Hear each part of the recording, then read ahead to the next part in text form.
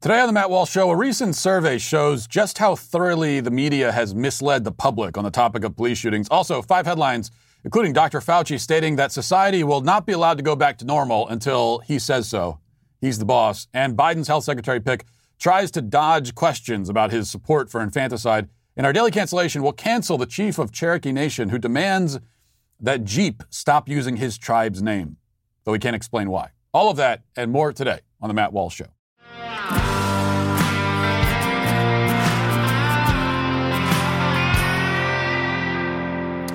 In recent years, the media has been in a much publicized war against misinformation. One might think it would be quite easy for them to slay that particular dragon. All they have to do is stop misinforming people. They are, after all, the primary purveyors of fake news in all of its forms. Some people may be led astray by, Facebook memes and random tweets that pop into their Twitter feeds. But the internet trolls who spread lies and innuendo through those avenues are mere amateurs compared to the American media. The latter group has elevated misinformation to an art form. They have perfected it.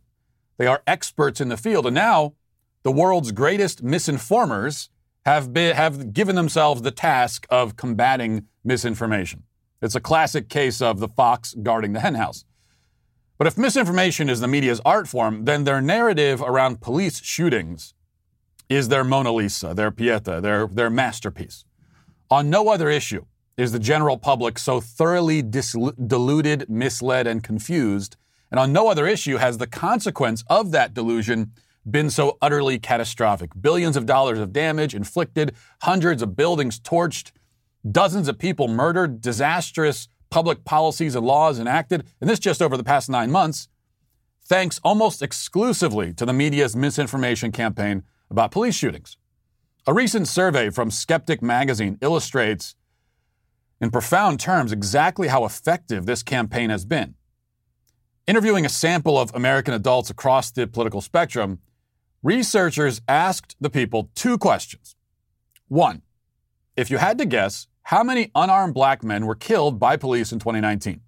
And respondents were given options that ranged from about 10 to over 10,000.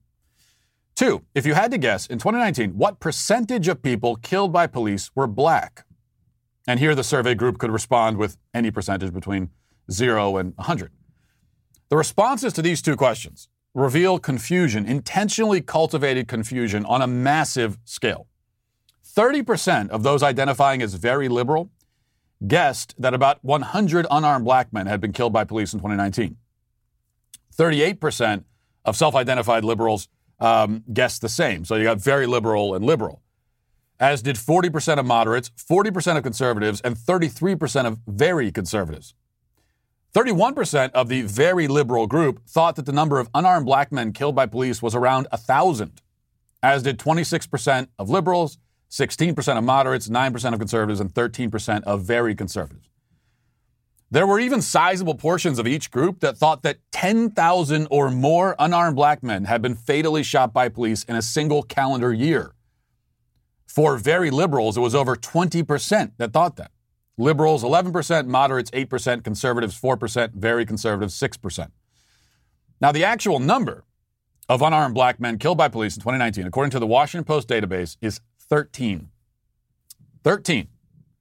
Not 100, not 1,000, not 10,000, 13. And even 13 is likely a significant overestimation. As I previously showed, only 6 of the 13 unarmed shootings in that year were clearly unjustified.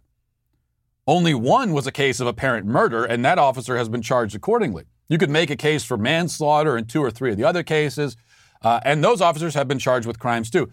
But in 8 of the 13 unarmed shootings, the suspects were in the process of running officers down in their cars, violently assaulting them, or otherwise presenting themselves as lethal threats. For example, Kevin Mason of Baltimore is categorized as an unarmed man shot by cops, and he was, but he also told officers that he had a gun and intended to, quote, kill every last one of them. Marzus Scott was shot while unarmed, but only because he assaulted a female officer, knocked her to the ground, and forced her to use the gun after her taser was ineffective. Isaiah Lewis pounced on an officer and knocked him unconscious before getting shot. He also may have been unarmed, but he was no less of a threat because of it.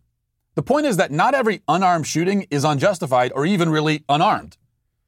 In fact, at least in 2019, most of the unarmed shootings were clearly justified.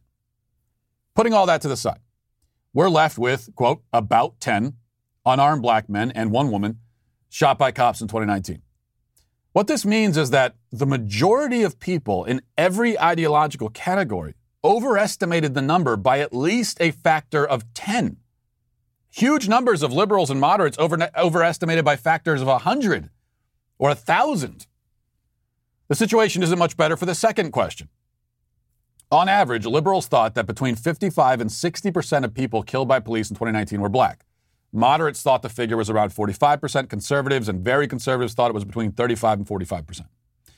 Again, all of the groups missed the mark by a wide margin. In reality, only 23.4% of those killed by police in 2019 were black. Between 2015 and 2020, the figure averages out to about 26%. Conservatives came the closest to the truth, but even they tacked on an imaginary 20% on top of the 23% that it actually was. Now, you might argue that the average person isn't spending much time researching the exact demographic details of police shootings in 2019 or any other year. Okay, this is part of my job, so I've done the research. I've looked into it. Not everybody has. And so you might say, well, it's not very surprising that they get it wrong in a survey of this sort. But the problem isn't that they didn't know the precise number. It's that they couldn't land in the ballpark or even in the neighborhood of the ballpark. The average person may not know exactly the number of Americans killed each year by lightning strikes, but if I gave you options of, here's a survey question, how many Americans are killed each year by lightning strikes? Your options are around 50, around 5,000, or around 50,000. Now, I'm guessing that you already thought to yourself, well, it's probably around 50. And that's correct. That's because the average person has the capacity to make reasonable judgments about the threat posed by lightning strikes. We all know they happen, but we also know they're pretty rare. And there's no way in hell that lightning bolts from the sky are smiting 50,000 people in this country every year. The idea that police are killing 1,000 or 10,000 unarmed black people in a year, or that half of the people killed each year by police are black, is just as absurd. It's just as obviously bogus. But the average person can't see the absurdity for what it is because their judgment and capacity for making reasonable estimations on this issue has been obliterated after years of relentless propaganda from the media. This is what we're up against. For all of the skepticism rightly targeted at the media, even the skeptics can be wildly misled by that same media.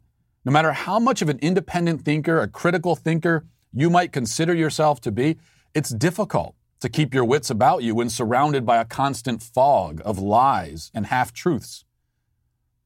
Ed Harris's character in The Truman Show had it right when he said, "We accept the reality of the world with which we're presented. It's as simple as that." And it is indeed that simple for many of us, but it shouldn't be.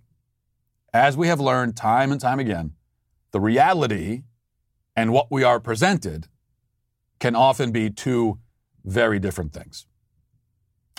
Let's get now to 5 headlines.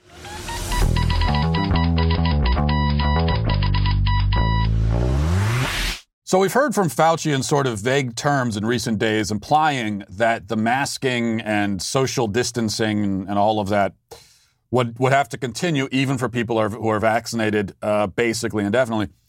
But now we have him in a teleconference, I think with the National Institute of Health, being as clear and explicit on this subject as we've heard him so far. And here's what he had to say. Listen. There are certain aspects of being vaccinated and what that means to you personally and your own personal safety and that of your family versus what vaccines will allow you to do in society. One relates to you yourself being vaccinated, and the other relates to the number of people and the relative percentage of people in society that will be vaccinated, because there will be things that you will not be able to do because the burden of virus in society will be very high, which it is right now. Even though we're going way down on the decline that Dr. Walensky showed you, we are still at an unacceptably high baseline level with a 7-day average being quite high. So there are things, even if you're vaccinated, that you're not going to be able to do in society. For example, indoor dining, theaters, places where people congregate. That's because of the safety of society. You yourself, what you can do when you are together with another person, we are looking at that. And we're going to try and find out very quickly what recommendations could be made about what people can do. Okay, so there we go. They're looking at it. You know, what can you do with another person? If you're waiting around for a guy like Fauci to tell you what you can do when you're around another person, then he's looking at it and he'll get back to you. But for right now, sit on your couch with your hands tucked under your legs and don't move and don't touch anything and don't talk to anybody. And he'll get back to you, let you know exactly what you're allowed to do in your own house with other people. I mean, if you are actually still waiting around for guys like Fauci to give you the okay before you go and live your life, then I don't know what to tell you. I don't know there's nothing I could do for you, really. I mean, you're a hopeless case at this point. You are hopelessly mindless if you're still waiting for a guy like Fauci to give you the okay. Of course, unfortunately, depending on where you live, there may be a lot of things that you want to do that you actually can't do because they've been shut down. Now, I will say, part of me laughs when I hear stuff like this, like, well, you know, we'll find out soon enough when we can start doing things like indoor dining again. I've been doing indoor dining since the spring. I took a brief pause in indoor dining because I had to, because where I live, they shut down all the restaurants. But they opened up after about a month, and I've been going out with my wife regularly to go eat. And you know, if restaurants are open around you, and again, but you would rather sit around and still order DoorDash or whatever and pay the extra $45 fee they tack on top of it for soggy, cold food. If you want to do that, then fine. I mean, it's more room for the rest of us, I guess, at the restaurant. But you shouldn't be waiting around anymore. You just have to think about it, and I always have to emphasize this, because it's important for us to understand psychologically. Guys like Fauci, you know, this is not like some kind of conspiracy theory. This is a basic understanding of human nature. Fauci, over the last year, has been given enormous power over our everyday lives. Now, in reality, in actuality, he should have no power over what any of us do. He's not an elected official. He's not a lawmaker. He's not a law enforcement officer. He should really have no power over us. But he's been given enormous power. And also prominence and fame. How many people knew Fauci's name before all this started? Now he's a household name, incredibly famous, still loved and adored by many people, and with incredible power. It's even for people of great virtue and humility and integrity, which I don't think any of that applies to Fauci. But even if you had all that stuff, and then you're given that kind of power and that kind of fame and that kind of recognition and acclaim and all that, it's very difficult to not be corrupted by it, number one, and also very difficult to willingly give it up. Because the minute that Fauci says, okay, you know what, we can start moving back to normal, the virus is really receding, we've gotten a hold of it now, you know, millions of people have already been infected, they're immune to it, millions more are getting vaccinated, and so you can go and live your daily life, and you'll probably be fine. The minute that Fauci says that, then he goes back to basic irrelevance. Nobody cares. He's not doing no one's calling him in for interviews anymore. He's not giving press conferences that 50 million people are going to watch. He goes back to having just being basically a nameless bureaucrat. I don't think he wants to give that up. And it's not just him. There are a lot of people from Fauci's level all the way down to your local bureaucrats, you know, town halls, school boards, all that kind of stuff. They have been given importance and power and prestige that they've never had before, and they don't want to give it up. So always keep that in mind when you hear these people speaking. Number two, on Monday, Virginia's state Senate passed a bill that was already approved by the House of Delegates officially banning, this is from the Daily Wire, officially banning the death penalty in the southern state. The bill now waits to be signed into law by Democratic Governor Ralph Northam, which is expected. The bill would join Virginia with 22 other states that have voted to end capital punishment. The Associated Press reported that Virginia has executed more people in its long history than any other. So now Virginia, under Ralph Northam, is gearing up to ban the death penalty. It's a pretty major story, pretty major development. And what that's going to mean is that in Virginia, under Ralph Northam, and we should remember this when we hear, well, the death penalty is abolished in Virginia. Not exactly. There's a qualifier needed here. The death penalty is abolished in Virginia for adults. What this means is that as an adult, you can no longer receive the death penalty no matter what you do. You could go out, rape and kill children, and there's in Virginia, like in 22 other states now, there's nothing that you can do that will earn you death, no matter how heinous. No matter how much you send the message to society that you don't want to be a part of it, that you don't want to be treated like a human being because you want to act like an animal, no matter how much you do it, society is still going to keep you around and keep you alive. And pay money, too, to keep you around and keep you alive. And not just that, but in fact, the more heinous your crime, the more money society has to pay to house you and keep you alive in prison. Because you're going to need protective. If you do something so horrible, let's say you rape and murder a child, it's so horrible that even the other murderers in prison hate you for it. Well, now you need protective custody for your whole life. That's going to cost even more money. So society has to assume the burden, the extra burden, to pay more money to keep you alive because what you did was so heinous. So that's the situation in Virginia for adults.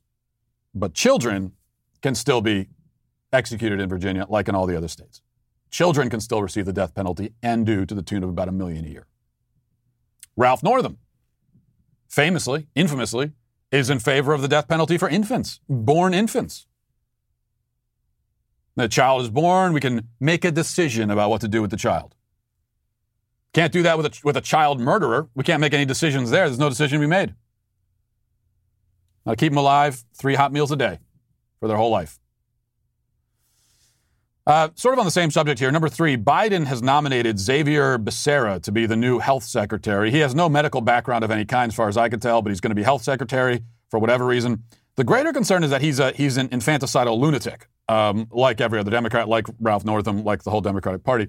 Senator Romney questioned him yesterday in a hearing about that, about his support of infanticide, partial birth abortion specifically. And let's listen to that exchange. There's a division in our country with regards to the issue of abortion, of course, as you know, and mainstream Republicans, or Democrats disagree.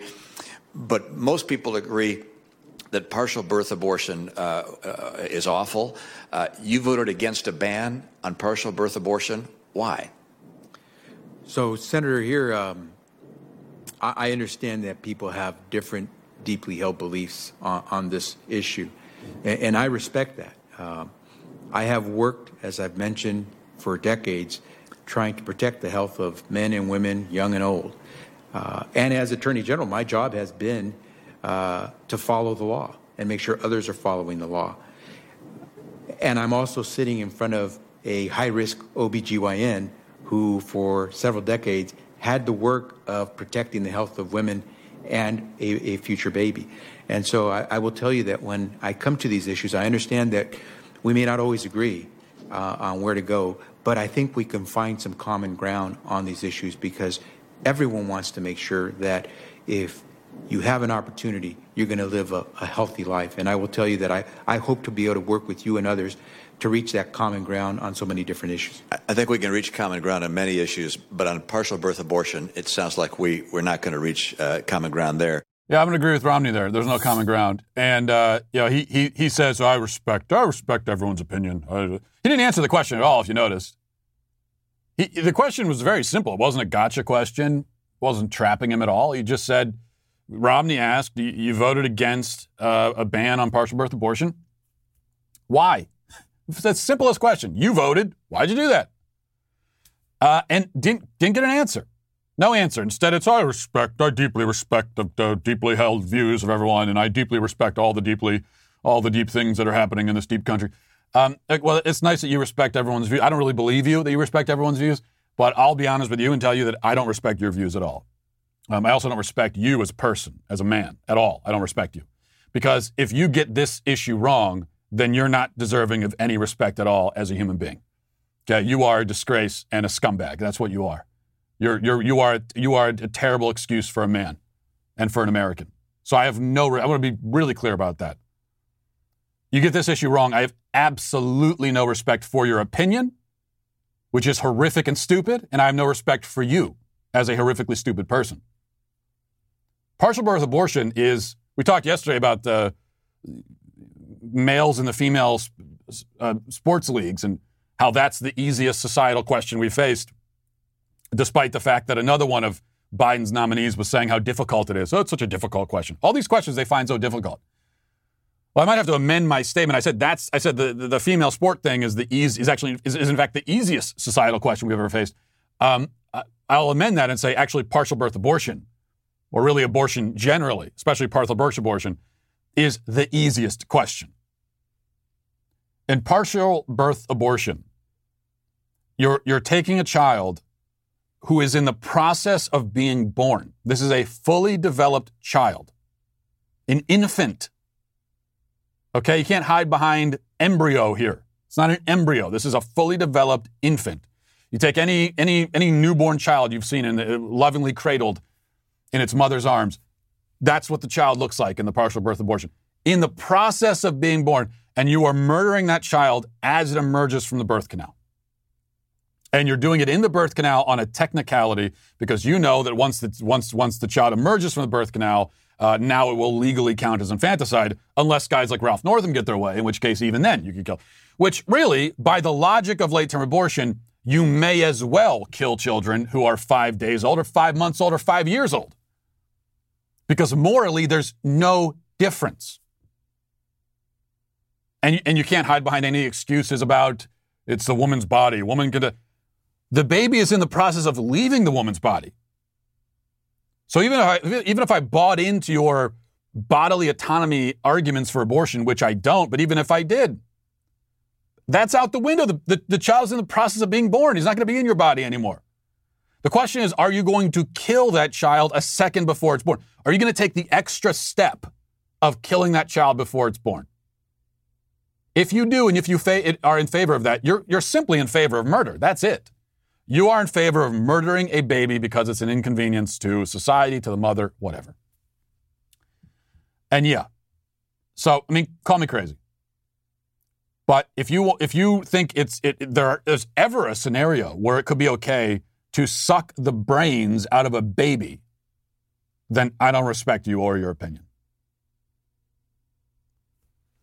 And I think you know that your opinion is not worthy of respect, which is why you won't defend it.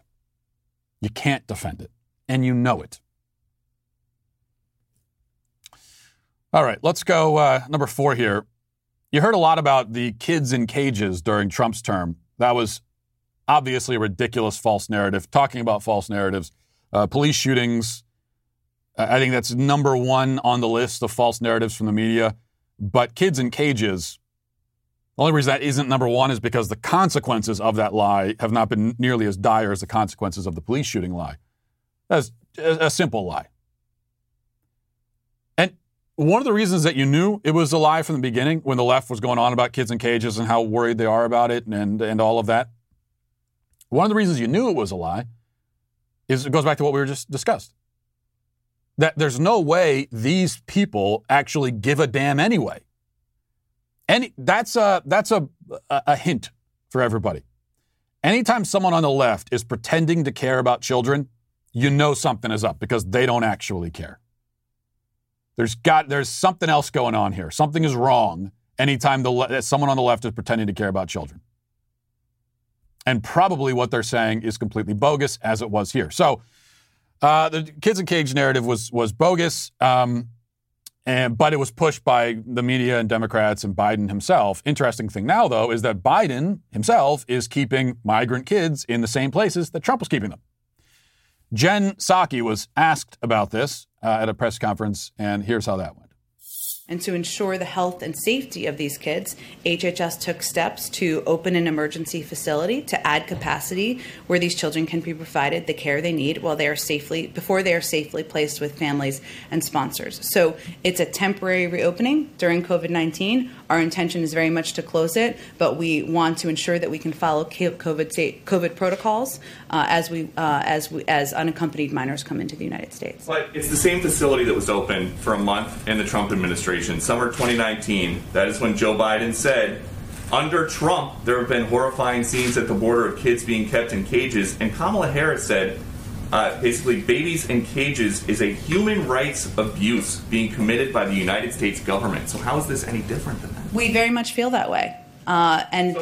These are facilities. Let me be clear here. One, there's a pandemic going on. I'm sure you're not suggesting that we have children right next to each other in ways that are not COVID safe, are you? I'm suggesting that Kamala Harris said that this facility, putting people in this facility, was a human rights abuse committed by the United States government. And Joe Biden said, under Trump, there have been horrifying scenes of at the border of kids being kept in cages. Now, it's not under Trump, it's under Biden. This is not kids being kept in cages. This is kids. This is a facility that was opened that's going to follow the same standards as other HHS facilities. It is not a replication, certainly not. That is never our intention of replicating the immigration policies of the past administration. Oh, okay. All right. Well, fine then. Never mind. They're not cages, they're facilities now. You see, there's a clear difference. It's exactly the same situation, the exact same place. Everything's the same. But not cages, they're facilities. That's all. Yeah, well, they were facilities all along. And yes, that's the point. And that's why this is the tricky thing you run into anytime you're trying to hold Democrats to their own standard or to the standards that they've applied to you. Because we can criticize Biden for this immigration policy because he criticized Trump for the same and mischaracterized it and lied about it. But we're not saying that what's happening right now is wrong. Like, of course, the kids are here, especially if they're unaccompanied. What else are you going to do? Just send them off into the wild world by themselves? You have to, when people are coming here, and especially if they're coming here illegally, you got to do something. And if we're talking about kids, you have to have a place for them. And we also know, to complicate matters, that that oftentimes the adults with the children may pose as parents, but oftentimes are not actually the parents. This could be a trafficking situation. You don't know. You have no way of knowing. This is the situation that, the law enforcement officials, immigration officials are put in because of the decision to, among illegal immigrants to do that, to commit that crime and to involve kids in it. So there's no perfect answer. There's a lot of times there's no happy conclusion. You have to do something. And it makes sense to have, yes, facilities.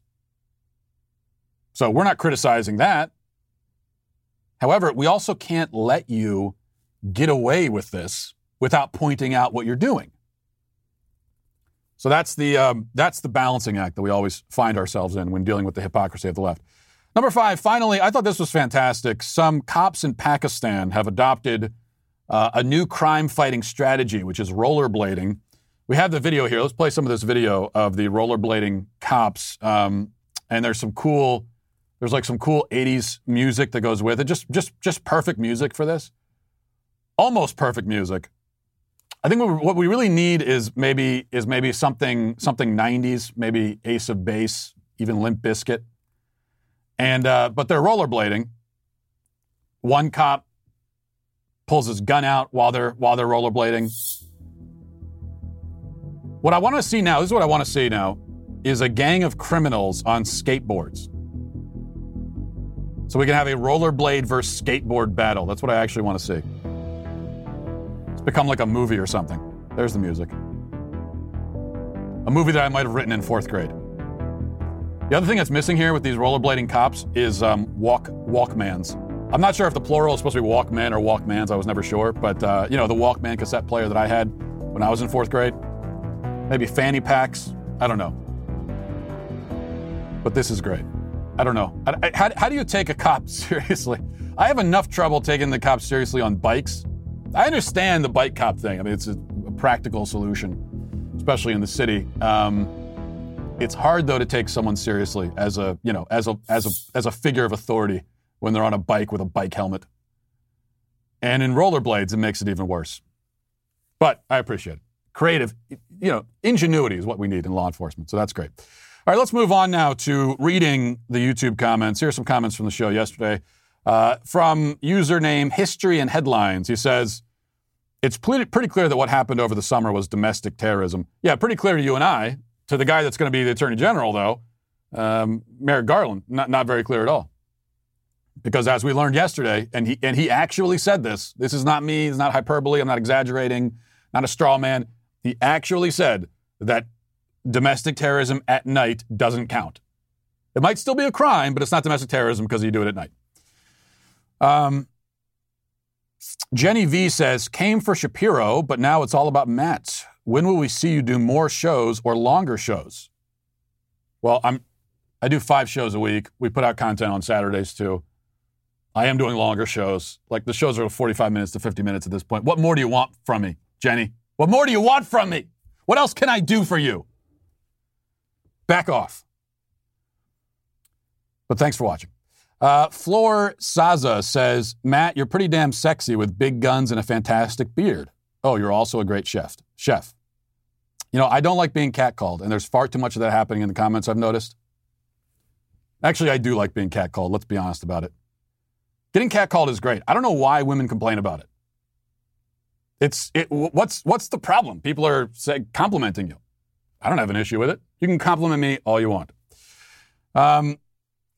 Let's see. Nicholas says, okay, let's get to more serious topics. When is your Easter candy review? Well, I don't have much of a review for Easter candy. I'm in favor of giving people freedom to eat whatever candy they want on Easter, unless it's Peeps or the big jelly beans. So only the small gourmet jelly beans are acceptable. They're the only ones worth a damn. Big jelly beans can go to hell. Peeps can go to hell. And if you eat those things, you can too. That was a little strong. I'll back up a little bit. I won't wish eternal damnation on you for eating the bigger jelly beans, but seriously, get better taste.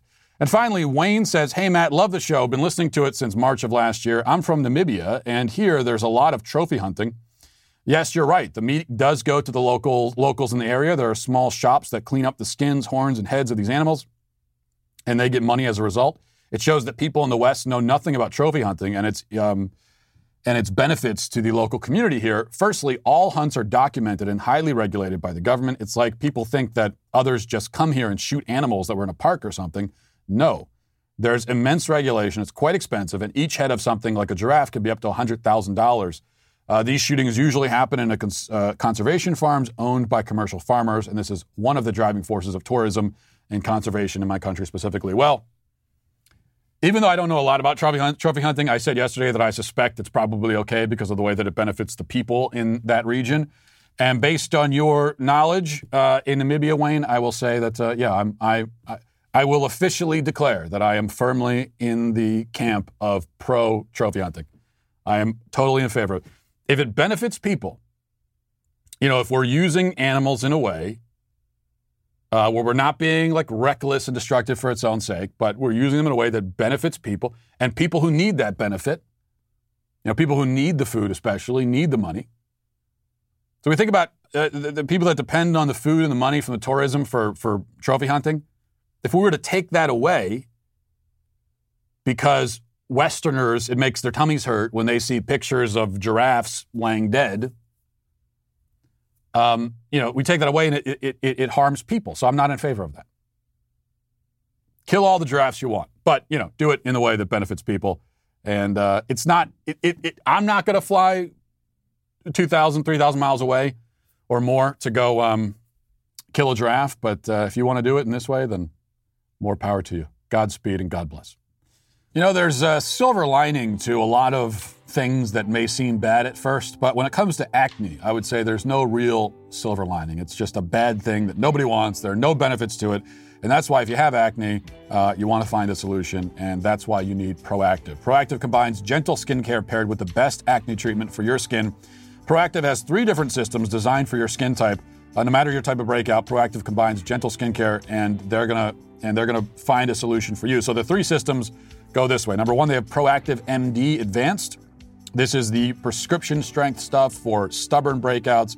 Then they have Proactive Plus Gentle for more gentle sensitive skin types. If you need something that's really specified to your skin type, then Proactive Gentle is the way to go.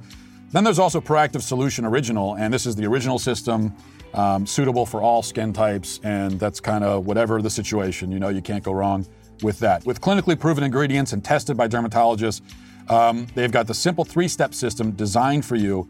And what that means is that when you get Proactive, you are subscribing to consistently clear skin. This is a problem that if you don't have to live with, you don't have to deal with every day.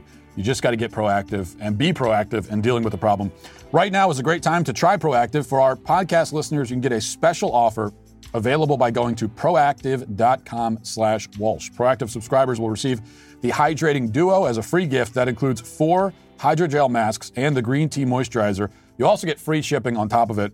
Again, visit proactive.com/Walsh to take advantage of this special offer now. That's proactive.com/Walsh and subscribe to Clear Skin. Also, I want to tell you that tonight, February 24th, is this month's Backstage. You don't want to miss it because, look, we entered 2021 with our debut in the world of entertainment, and we've been keeping the big news coming ever since then. We announced the big movie deal with Gina Carano. There's a lot going on. We're going to talk about all of that today. If you're not already a Daily Wire member, you can go to dailywire.com/subscribe and join us before Backstage so that you can ask questions that we will then answer on the air. We'll also be talking about Ben Shapiro's new series, Debunked. There are so many narratives about hot topic issues. We talked about one of them today with the police shootings, so many others, climate change, universal health care, COVID policies, all of that stuff.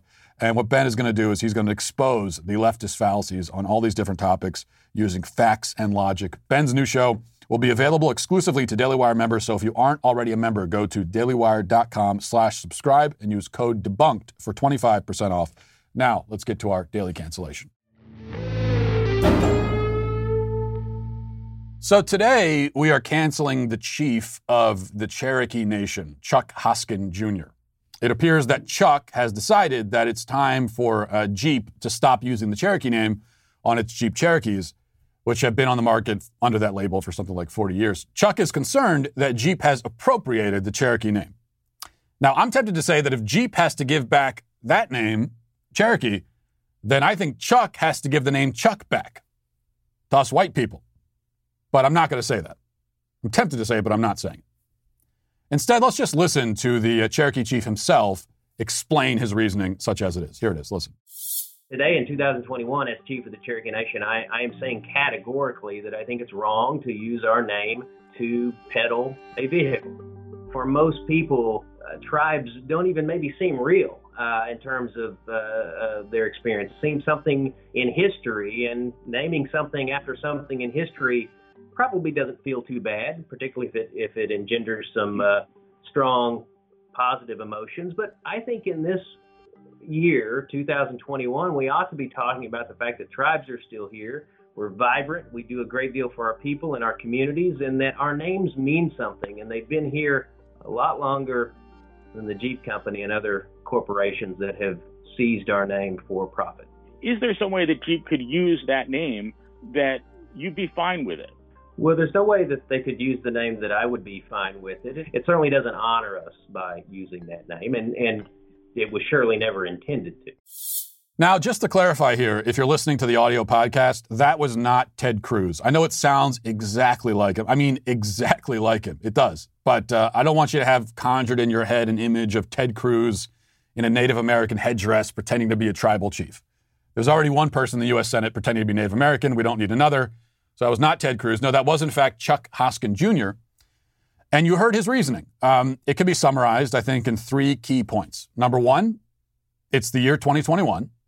Number 2, it's wrong to use the Cherokee name to peddle a vehicle. And number 3, the Cherokee tribe still exists. So those are his 3 reasons. I think I'm fairly summarizing them, right? Now, I would respond to those points this way. Number 1, that's not an argument. Number 2, that's not an argument either. And number 3, neither is that. None of those are arguments. The fact that it's the current year and not some other year does not itself explain why any course of action is wrong or right. Indeed, it is always the current year. That's the crazy thing. It has never been anything but the current year. There has never been a time when people have lived in a year that was not the current year. Like, yeah, it's 2021 and people are living in 2021 and not in, 2007. But in 2007, they lived in 2007 and not 1982. That's the way it works. None of this even begins to explain why Jeep shouldn't put the name Cherokee on some of its vehicles. Also, simply stating that it's wrong to use the Cherokee name to peddle a vehicle doesn't explain why it's wrong. That's the assertion. That's the proposition you're trying to defend. You can't defend it by saying it and restating it over and over and again using slightly different words. This is something that people nowadays don't seem to understand, especially on the internet. An assertion is not an argument. The argument is what you present to defend or explain the assertion. It's not like it's self-evident. It's not at all evident to me why it's inherently wrong to use the name of a tribe to sell a vehicle. It's just a name after all. Names are fluid things. They're used in different ways. They take on different meanings. You'd think that a culture that wants everything to be fluid, wants even biological reality to be fluid, could understand that names really are fluid. Gender is not fluid. Names actually are. That's one of the reasons why if a man claims to be a woman and says, my name is Susan, I'll call him Susan because a name, you can pick whatever name you want. Now, I'm not going to pretend that you're a woman because you're not, and you can't pick whatever gender you want. So names are fluid. And I'm sure if I go back far enough, I can find a time when the Cherokee weren't even called the Cherokee. What we're seeing here is this very weird dynamic wherein representation is considered so important. It's an urgent necessity to make sure that minority groups are portrayed, named, mentioned, shown all the time, everywhere. But at the same time, the very same people fighting for representation also are fighting to remove representation. It's a victory for minority groups to be represented. It's also somehow a victory that Native American groups are less represented in the general culture today than they were a year ago. So which is it? Are we supposed to be representing or not? The only way to make sense of this seeming contradiction is to see the Native American identity and the names associated with it as somehow specially sacred and deserving of reverence. There's nothing insulting about the Jeep Cherokee. There was nothing insulting about the Native American woman that was used on the Land O'Lakes butter containers. The only way to see this stuff as inappropriate is to ascribe an almost mystical quality to the Native American identity. But it's not mystical or sacred or deserving of any sort of religious reverence. Native Americans are people. We put all kinds of people and names on cars, sports teams, helmets, product packaging, etc. There's no reason why Native Americans should be exempt from that. So the only logical response then to Chuck, in this case, is to say, dude, get over yourself. Just get over yourself. But we all know that is not the response that he's going to receive. In fact, Jeep, in response to this totally manufactured controversy, said, quote, "Our vehicle names have been carefully chosen and nurtured over the years to honor and celebrate Native American people for their nobility, prowess, and pride. We are more than ever committed to a respectful and open dialogue with the Cherokee Nation Principal Chief Chuck Hoskin Jr." The open dialogue. We all know where this is headed. I mean, there should be no dialogue. They should say to Chuck, yeah, we aren't going to talk about that because it's stupid. That should be it. That should be the beginning and end of their statement. But they're open to a dialogue, which means that within 6 months, we're going to get the big announcement that Jeep is helping to end racism by erasing yet another cultural reference to Native Americans. Hooray. I am certain that this is where that is where this is going to go. And for that reason, I am canceling Jeep too, preemptively. I won't even give them a chance. They are canceled. Chuck is canceled. Ted Cruz is canceled, in case that really was him. Everyone is canceled. And that'll do it for us today. Thanks for listening. Thanks for watching. Have a great day. Godspeed.